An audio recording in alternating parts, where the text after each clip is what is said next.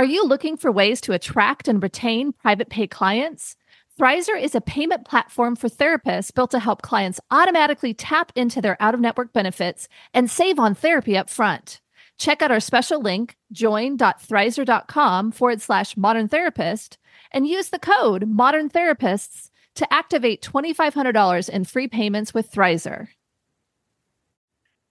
Therapy Notes, the #1 trusted EHR among mental health professionals, just keeps getting better and better. With legendary customer support 24 hours a day, 7 days a week, they're giving you all the tools you need to succeed, whether you're a solo clinician or a group practice. Try them free for 2 months using promo code MODERN today.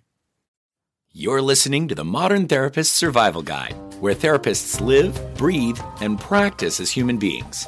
To support you as a whole person and a therapist, here are your hosts, Kurt Widhelm and Katie Vernoy.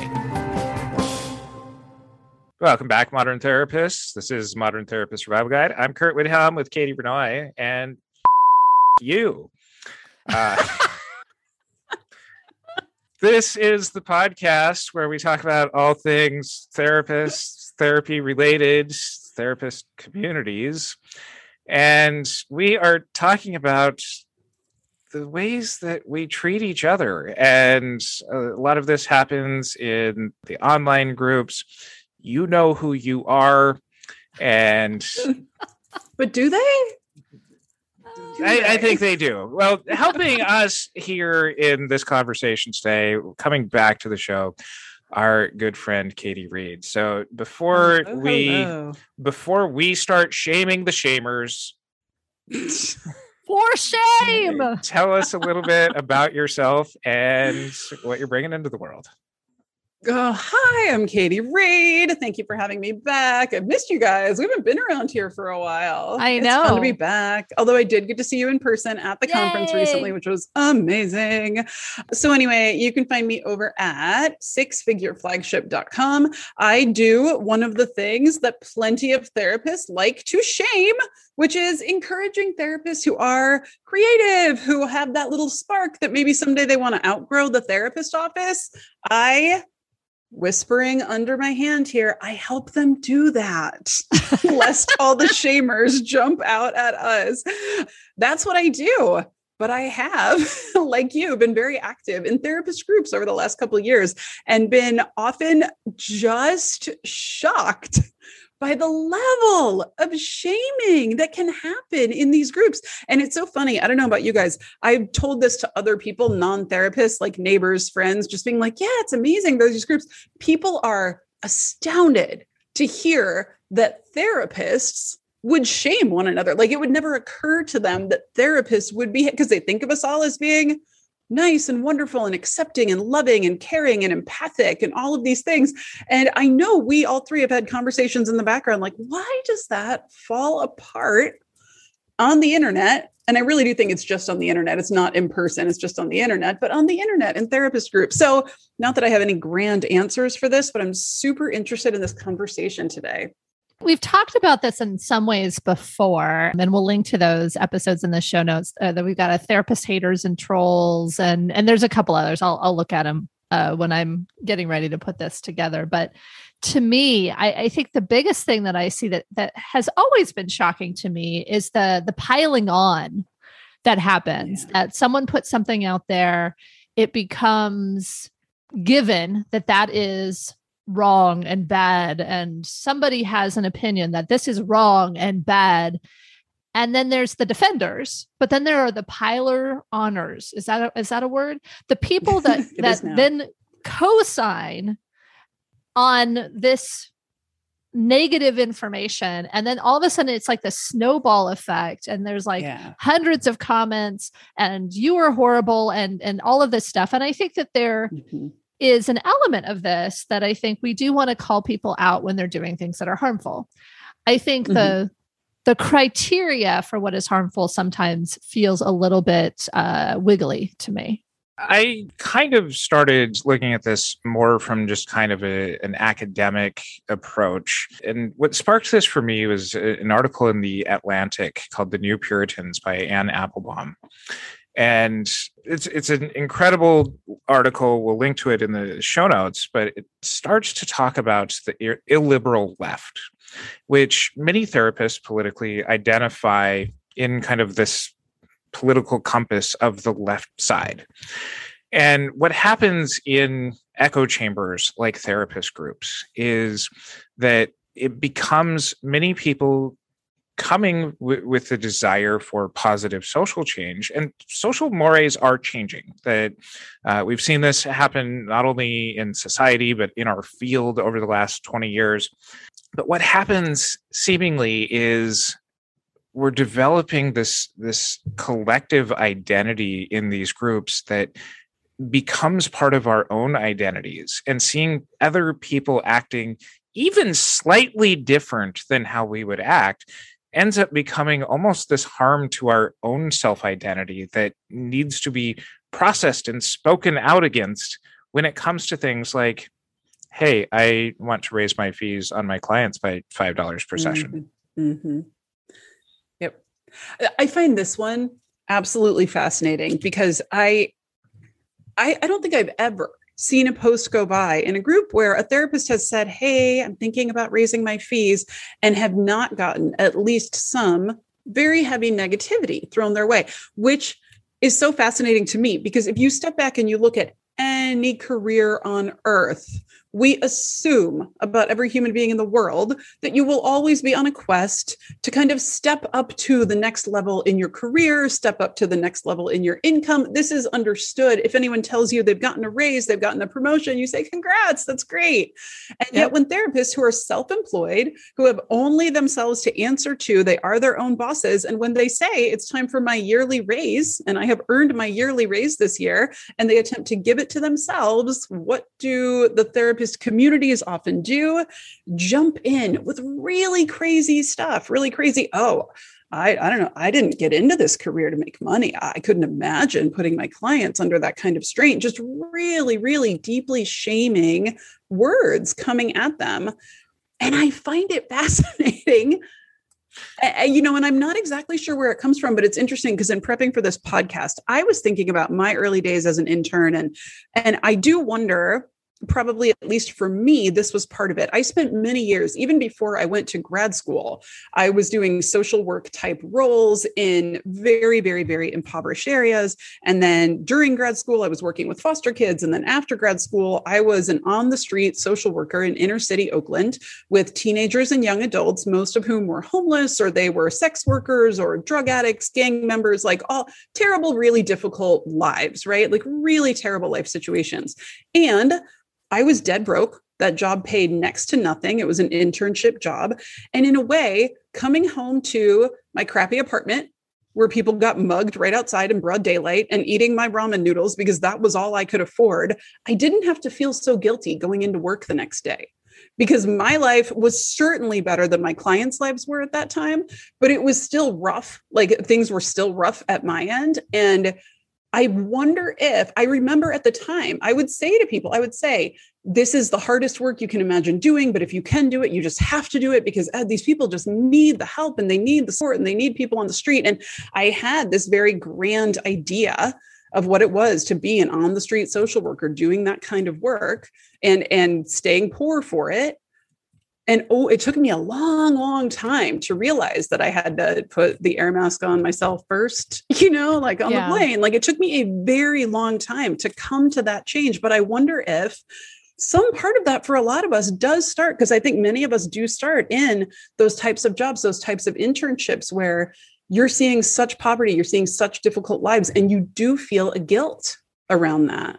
Well, even in your story here, part of what I'm hearing is you led that off with, this is unique to therapists. So you're already framing this as part of therapist identity means that you have to do these certain things.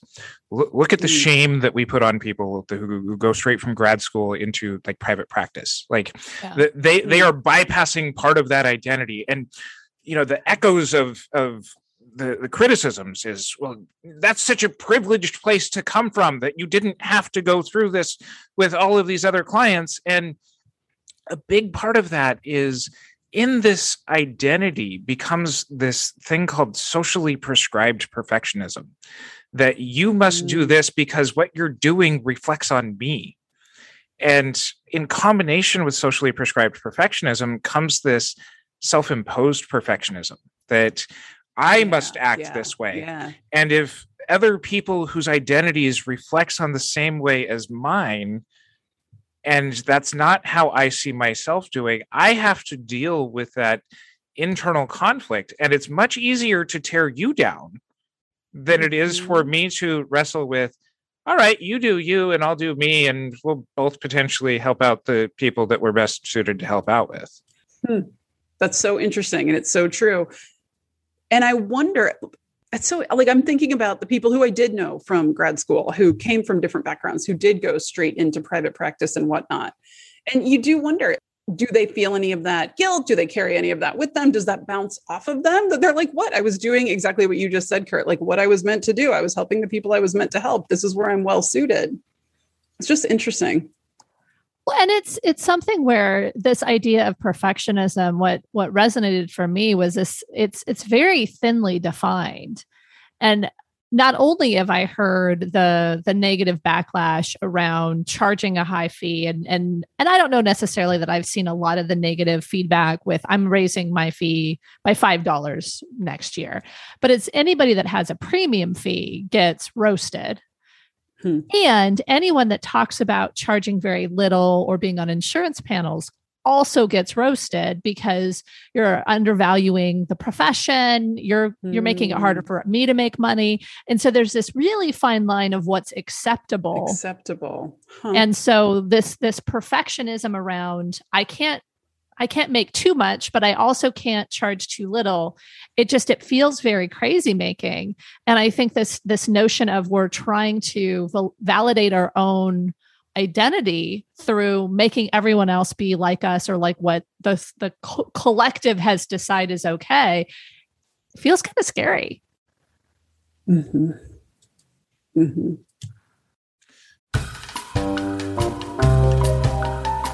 Thrizer is a payment platform designed for out-of-network therapy. As a therapist, you would use Thrizer to charge clients for sessions and collect your full rate upfront. From the client's perspective, Thrizer links to their health plan, so insurance claims are automatically submitted for them upon every charge. From there, Thrizer manages the claims end-to-end so that your clients don't have to worry about manually submitting super bills or getting on calls with insurance. The best part? Thrizer allows clients to only pay their co-insurance portion for sessions, while Thrizer covers the rest of your fee and waits for reimbursement on their behalf. They also offer you an instant benefits calculator for free, allowing you to provide upfront transparency to prospective clients on their out-of-network coverage. Therapists only pay a standard 3% credit card processing fee per session with no additional fees. Visit join.thrizer.com/modern therapist to get started and use our promo code Modern Therapists to receive $2,500 in waived fees for your sessions. And the extension of this goes beyond just, the parent comments in some of these groups, that there becomes almost this effort to cancel people across multiple posts. That there seems to be so little room for error, and especially in, like I said, social mores changing of, a lot of the things that I see is, not doing the emotional work or not doing the education work for other therapists who are potentially asking questions around things like critical race theory and involving, wonderment about communities that they might not have experience with. That while there is validity on both sides, is I've seen some of this extension go across, bringing up these kinds of arguments across separate posts, across separate days, weeks, even months, that is efforts towards this cancel culture-esque type thing that serves to only make this problem even worse by creating even stronger echo chambers of we're only going to listen to people who think exactly like us. And what ends up happening is we get these factions of, well, here's the group of like-minded people who sit over here, and here's the group of like-minded people who sit over here, and here's the people who are okay with microwaving fish in the office, and they're okay in their own corner. But then it just makes it to where it's uninviting for anybody to have any kind of a dissenting opinion. Because, and this is particular to the internet groups that you brought up here at the beginning, Katie, internet culture is very, very low context, and therapists are very, very high context people. This is a sociological phenomenon that high context is understanding people, where they're coming from. We spend years studying how to get the high context of our clients, and we're used to communicating with people in this very, very high context sort of way. And then you get like one paragraph on a Facebook post to be able to try and explain something to somebody else. And it's just this very, really low context, like fast moving group of people who kind of opt in and opt out, but aren't consistently there, that makes it really enticing to pick on. Well, you're missing all of these high context things that just, it's critical. And it's something that, because of internet culture, therapists aren't used to having to receive information in that low context sort of way, in embracing how we communicate online.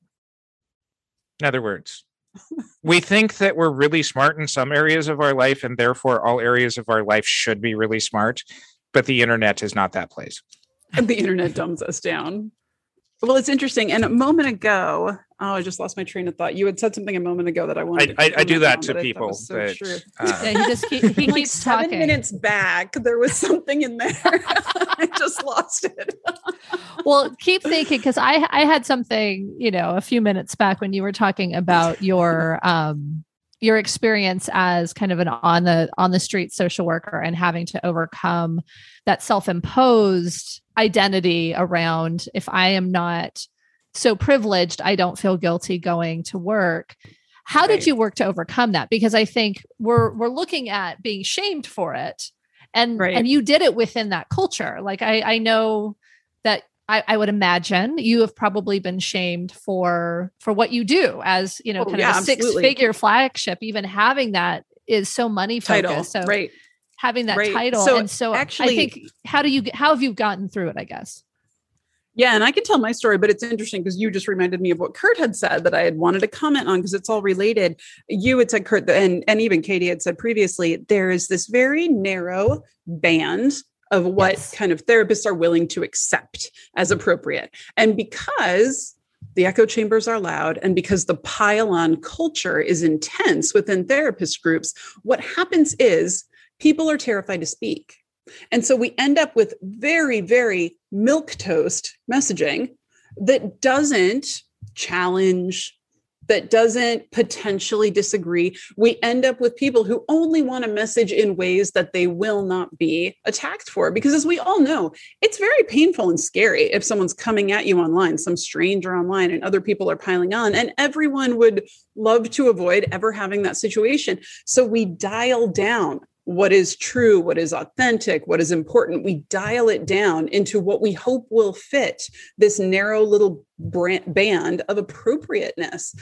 And it's interesting, like you asked for me, it took me years and years. I mean, we eventually moved, my husband and I, to a different town. I opened up a small private practice. And it's funny, I was one of those therapists, and I was in California where therapy rates are high, but I was the person where I was charging $90 an hour. And I was the person who said it like this. When a new client came in or called me and said, "What's your fee?" I went, "Well, it's 90, but I can slide. What do you need? I mean, I can do whatever you need. I get whatever you need. Like that was me all the time because again, I was still carrying this guilt about even charging that much and feeling like, well, I couldn't even afford to go see me for therapy. So how can I think somebody else is? I was very much in my clients' pockets. And what was really interesting was I had been in this office for a while. I rented my time. Other people came in and out, and there were several interns in the office, all supervised by this one supervisor. And I was speaking with one of the interns when we were crossing paths one day. And at this point, I had been a licensed therapist for years. I had worked my way through community mental health up to being a program director. I had taught grad school. I had done all these things. And I was still charging this low rate because of my own internal money issues. And this intern, I don't know how we got on the subject, but she said, oh yeah, our supervisor. Now she was still in grad school. This is a person in her first year of grad school, an intern seeing clients. And she said, well, our supervisor won't let us start any lower than 125 as our hourly rate. We're not allowed to slide under that. They were private pay, 125 for the interns. And my mind was blown that here I was with years of experience behind me, years of training behind me. And it really in that moment hit me. I was like, I am doing this wrong. I am absolutely doing this wrong. And I need to start working on this. And some of it was working on my money mindset. Honestly, for me, doing what I eventually did and wanting to outgrow the office, that was motivated by different things. Like we moved states and then I wasn't licensed for a year while I went through the relicensure process in a new state. So my path out of the office and outgrowing the office was sort of organic. It wasn't a pre-planned type of thing. It just happened that I moved into coaching and ended up loving it.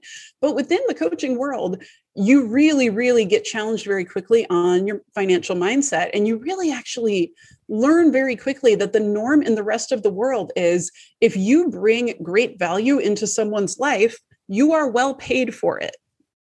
Yeah. And we therapists continually underestimate the great, great, transformative, wildly important value that we bring into people's lives. And whether you choose to continue to do it in the context of therapy or to write a book or to go on a speaking tour or to do any of the number of things that therapists can go out in the world and do, we do by virtue of our passion, our education, all of these things, we bring great value. We bring about great transformation in people's lives. And in most of the rest of the world, that would be naturally, richly rewarded.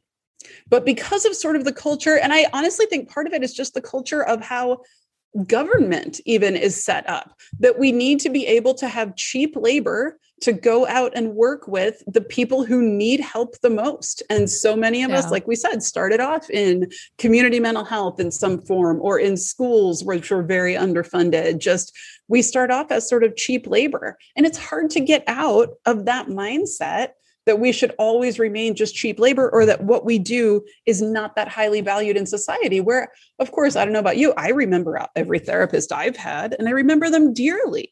And they were hugely impactful at those times in my life. And every one of your clients and everybody out there listening, it's the exact same way. You're hugely impactful. You know, as I'm listening to this and going back to that piece by Anne Applebaum, she makes mention of the Scarlet Letter as kind of this parallel of what's going on with the illiberal left. And the thing about this is one of the major themes from the Scarlet Letter is the priest who impregnates Hester. I'm forgetting his name right offhand, but he is seen as more virtuous because his sermons have so much empathy from his own sins. That there's almost this parallel of what's going on with the groups here that we're seeing of like, we have suffered this injustice and therefore we're better at what we do in relating to our clients because we've done this.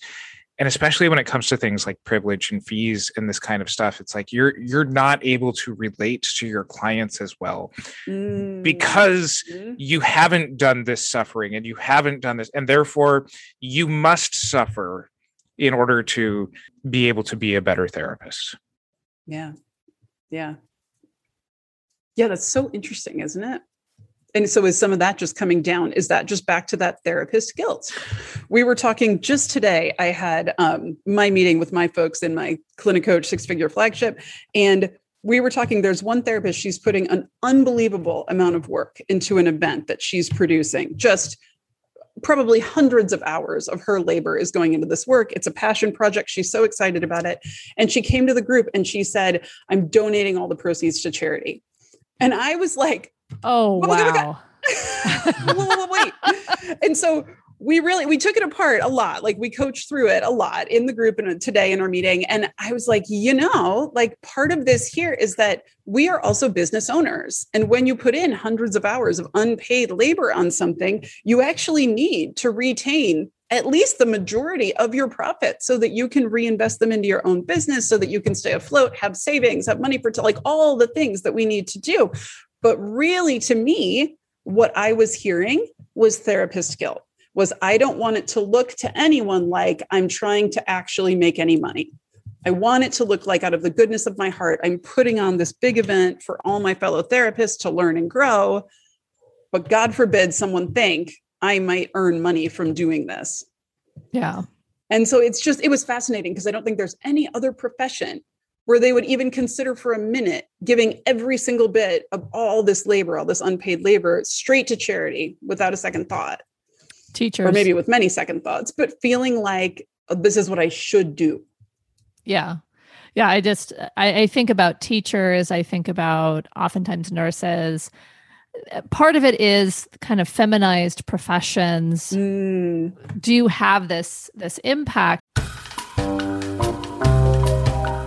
Not only does Therapy Notes combine billing, scheduling, notes, secure messaging, group telehealth, and more into one streamlined platform, they're also always adding new features and forms to their library. So no matter your specialty, Therapy Notes has you covered. Learn more at therapynotes.com and use promo code MODERN for 2 months free. Where the majority of the folks in those professions are non-male. And so there is an expectation this is something we should be doing out of the goodness of our hearts. And it seems very mercenary if we would ask for money for it. There are, during the pandemic, these poor teachers were finally getting recognition for what they actually do for folks' kids. But as soon as, even well into the pandemic, I started hearing, because I work with some teachers, I started hearing that people were complaining that the teachers weren't doing enough. And we're paying their salaries, and why aren't they doing enough? And it's like, whoa, or if they go on strike, that is just heartless. It's heartless. And it's kind of like, would you work for the salary that they work for? And we've seen the same with the Kaiser therapist. That was one of the things that happened. We see the same with nurses. Our episode recently where we talked about, let's just throw more Subway sandwiches at therapists. We have a workforce shortage episode that we just put out. Yeah, it's just it's throwing more Subway sandwiches at therapists because, how dare you ask for money? And part of this is, as a field that our median age is higher than many other fields. And that anytime that we have a field that has rapidly changing social rules to it, it makes it to where, especially with fields that are older like ours, the entrenchment becomes a lot more rigid. And so I think that that's contributing to part of this too, is that there's this almost cultural battle that we're facing within our field that is leading to a new identity. And if we're honest about it, we contribute to that a lot here in the podcast. We do call out things that we don't like, including calling out other therapists, calling out other therapists. So we do encourage you to let us know your thoughts and feelings on this publicly in any of the therapist groups.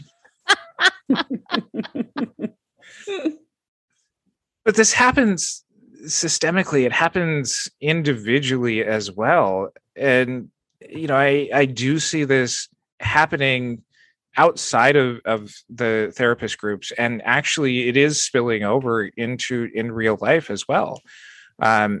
Hearing this, from some of the practices hiring people, where I think rightfully employees entering into the workforce are asking for living wages. And it is a power balance shift that is leading to things like some of the workforce shortages that we talked about in the other episode. Let me ask you, Kurt, because as you were talking about sort of the field being a little bit older in terms of median age and whatnot, I wonder, and I'm curious, just either of your thoughts on this. Do you feel like, so let's say you are whatever age you are really, but you're a therapist, you've kind of become acclimated to the 50K a year therapist average median income. You've kind of surrendered yourself to the fact that you have a very hard job that you can't talk to anyone about, that you are bound by ethics and confidentiality, that you don't get to come home and vent about your day. You have to keep a lot of things bottled up. And at the same time, you're probably worried every month that if you have a $400 car bill this month, it's going to throw you over the edge. You're not going to have a cushion for that. And then you go into a therapist group and you see somebody who says, I charge $200 an hour in my area and I'm doing great and everything's fine. Do you think part of this backlash is just that feeling of threat that you can't do that, or that you haven't chosen that, or that you haven't gone to do whatever it is you need to do internally, whatever that sort of money work is that you need to do to actually start charging closer to your worth as an experienced person in the field? Absolutely.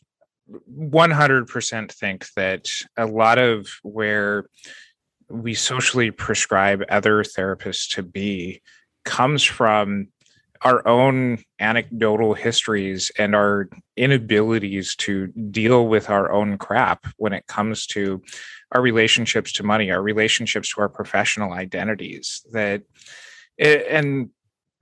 This even happens in things that I see, like in law and ethics workshops that I teach, that it's not even just about money thing, but just how much we distance ourselves from other people who make mistakes. If somebody's name shows up in the spider pages, the disciplinary actions, how quick we are to just like unfriend them or take them off of our LinkedIn connections, even if it's something that might point closer to us. You see this in things like people who admit to not being caught up on their notes, and just kind of the furthering away.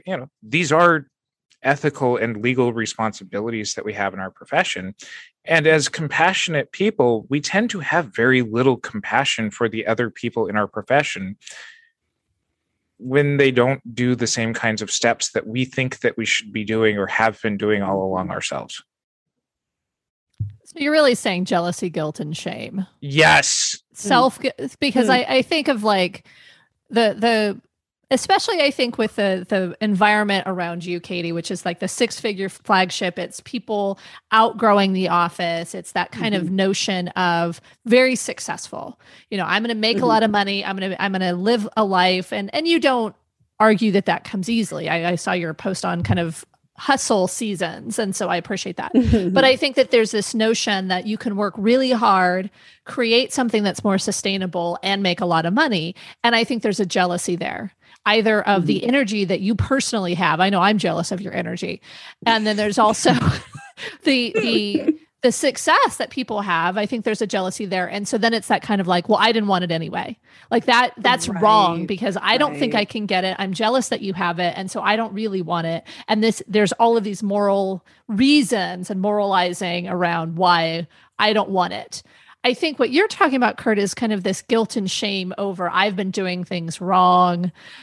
I can't do that because it goes against these self-imposed values and morals that I've put around being a hard worker that is one of the people. And I'm not going to, I'm not in this for the money, and I'm doing this because it's so valuable. And even thinking about money is so mercenary and wrong. And so there's that guilt and shame of wanting more, but feeling like it goes against either the collective morals or the personal morals. And so to me, it's like, if we think about guilt, shame, and jealousy, I mean, the fact that there is so many of those emotions that come out in these public shreddings in these social media groups or on pages or whatever, like it seems strange to me that therapists would have those in such huge impactful ways.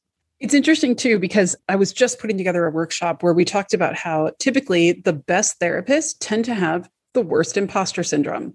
And I think imposter syndrome falls into what you are talking about. And the fact that because we all tend to be pretty intellectual, pretty academic, even those of us who are super heart-led, we all still have like our little academic streak. And I think that we all walk around with this belief that if I am not the top researcher in a particular field, I have nothing to say. It's very black and white. If I am not the absolute most published person in this particular theory, I should just sit down and shut up. I know nothing. As opposed to being able to see all the gradients, being able to see all of the expertise that everyone has and that you can bring and that could benefit so many more people if you were brave enough to kind of fight your own imposter syndrome, stand up, talk about what you know, help even more people that way. Yeah. But we get very caught in that because this will not win a Pulitzer, I might as well not even write it. I might as well not even try it. Might as well. What's the point? What's the point? And how dare you, other person that is doing this? How dare you do that? Because I've decided, even though I may have more knowledge than you, that I'm not good enough to speak on it. So how dare you? How dare you? Exactly. Oh, isn't that so true? Mm-hmm. And I do think this is what we see play out in therapist groups. And I do think it's terribly sad because at the end of the day, to me, I always think the lay public are the only losers here. Because when you choose to not speak out, when you choose to not share what you know, when you choose to not be open and vulnerable in who you are and say, I know I might not be the world-renowned expert on XYZ, but let me tell you a little bit about what I do know, because you might think it's interesting. And I think the thing a lot of therapists don't realize, because we're sort of taught to write dissertation style for everything, is that the average person doesn't want that. They do want the little tidbit. They do want the little micro snippet that you pulled from an interesting article you read that you couldn't get out of your mind yesterday. Share that. That's what they want too, because it'll get into their head too, and it'll help them in their life just like it helped you. They don't need your full scope dissertation on anything. Yeah. So is the answer stop hanging out with other therapists? I don't know. Let's vote. Should we go around and vote? Just kidding. It's interesting though. I definitely think it's something that we talk about in our group is that we talk about how when I first started doing the most basic stuff, offering like copywriting for therapists, offering basic marketing for therapists in this tiny little way, like putting a post on Facebook, hey, need help with your copywriting? These tiny little ways. Yeah. I had rude people. I had critics. I had people I know going, well, that's never going to go anywhere. What are you even doing? Why are you doing that? And so I just warn all my students, like anytime you are going against the grain a little bit, breaking the mold a little bit of what it means to be a helping professional. Because what I believe at the end of the day is what you call it doesn't matter as much as what you're actually doing. Are you out there helping people in some form? Is your internal calling to be out there helping people in some form? Great. Are you doing it? If you are, and if you feel good and authentic and you know that you are living out your calling, that you are truly helping people in some form, does it matter if you call it therapy today and maybe tomorrow it's consulting and you have consulting clients and maybe the next day you build an online course where you help people and maybe you go speak at a school the next day? Does it matter what form it's in that you're helping people as long as you are authentically helping people, what you are called to do? Does the name matter? So you can hang out with the therapist like that, Kurt. I hear you saying that hanging out with therapists who have that broader perspective that aren't so tied into the Puritan culture is probably helpful for folks that are really are pushing against the grain in some way. And I resonate with that because I think that's why we found each other. That's what you've done, right? Yeah. And so that's what you guys have been doing. We've been trying, we don't avoid the purity culture. We just try to push back against it. But I think it's something where when you're really trying to step out and help people in a bigger way, it is important that you find the right people to spend time with because you can get tamped down by purity culture. You can. Well, and I should say this, like for a lot of us, I know for me, I think it is important for therapists to do money work on ourselves. Go read the self-help books. Go, sign up with Tiffany McLean. Go do your own research. Go do it. Exactly. I think it's important to do that. And I think it's important to hang out with people who get it and have done it. And I think for all of us too, there is a way that you can feel good about what you charge and feel good about what you give back. And that is going to be different for everyone, whether it's that you do a couple free or cheap sessions every single week, or you give a certain amount to charity every year, like whatever that looks like for you, you can still set this up in a way where you're not going to feel like a greedy bastard for earning a good living, where you still know that you are. I mean, for me, when I started outgrowing the office, honestly, my entire motivation was security. My husband worked at a large multinational corporation that was doing layoffs, rolling layoffs every single month. And every single month, it felt like we were going to be any minute we were going to be homeless because he was going to get laid off. And that was the bread and butter of the family. And what then? And all I really wanted was some security. And so that drove me. And I was, like I said, we had moved states. And so I didn't have a license in my new state. I couldn't just go open a therapy office. It drove me to get creative and do something else. But I think when your motivation comes from that, I don't know a lot of therapists who are like, I'm going to go get rich so that I can have 7 Maseratis. Like, it's just not who we are, like that's just not what we're doing here. Well, we do have to end here, but I think we also, if there is a therapist that wants to get rich to get 7 Maseratis, go for it. If you want 7 Maseratis, go for it. Do it. So before we close up, where can people find you? sixfigureflagship.com is the main program that we run right now. It's an application only program for mental health therapists who do want to outgrow the office. That is the best place to find me. And otherwise, I'll just be kind of hanging out with you guys. I love it. Always invited. We'll include a link to Katie's website in our show notes. You can find those over at mtsgpodcast.com. And follow us on our social media. Join our Facebook group, the Modern Therapist Group, and or we will shame you. We actually have a really good group that seems to. No, I said we'll shame them for not joining it. If they don't, we'll find them. So we will post those links. And until next time, I'm Kurt Woodhound with Katie Vernoy and Katie Reed. Remember to check out Thrizer. They are passionate about making out-of-network therapy work for everyone. Clients save upfront on therapy while therapists earn their full rate.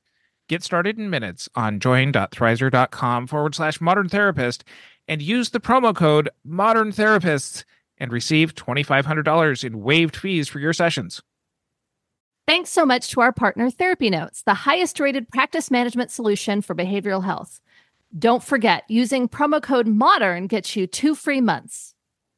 Thank you for listening to the Modern Therapist Survival Guide. Learn more about who we are and what we do at mtsgpodcast.com. You can also join us on Facebook and Twitter. And please don't forget to subscribe so you don't miss any of our episodes.